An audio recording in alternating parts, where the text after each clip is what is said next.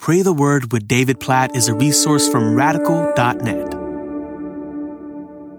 Revelation chapter 20, verse 15. And if anyone's name was not found written in the book of life, he was thrown into the lake of fire. What a humbling, sobering, overwhelming verse to meditate on and to pray according to as we think about the day when all people, without exception, throughout all history, including you and me, will stand before the great white throne of God, and all will be judged before God. Every one of us represented in this scene. And the Bible says if anyone's name was not found written in the book of life, this book that's described at other points in Revelation as those who've trusted in the Lamb of God for their lives, those who've trusted in Jesus to endure the just judgment due our sin as our Savior, those who've not lived with Him as the Lord and Savior of their lives, they will be thrown into the lake of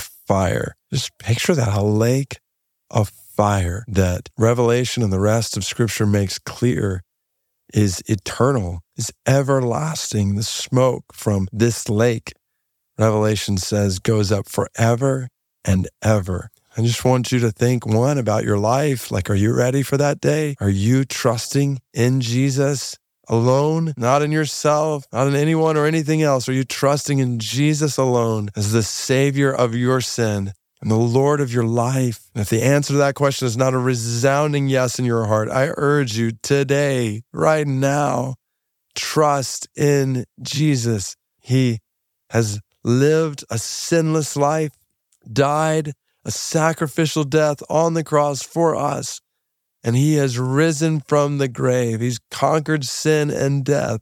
God in the flesh, Jesus, has made the way for you through faith in Him.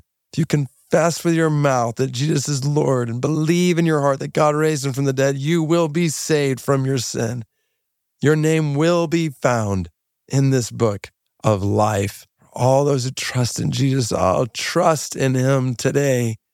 And when you do, and for all who have, look around you today. Who will you interact with who has not yet trusted in Jesus and realize God loves that person so much that He sent Jesus to die for them, and He put them in your life so that you could share this good news with them, so that as a result of your testimony in their life, they could be spared the lake of fire on that day. Oh, God, help us to faithfully share the gospel today, knowing that our lives, our mouths are the instrument in your hands for bringing about salvation in other people's lives and ultimately salvation on this day in Revelation 20, verse 15. God, we pray that you'd help us to gladly leave behind our comfort zones and boldly, with compassion, share the gospel with someone today. And God, we pray for people who don't have a Christian around them to share the gospel with them, as we pray specifically today for the Bosantia people of India, 6,300 of them, Hindu people group with no known followers of Jesus among them.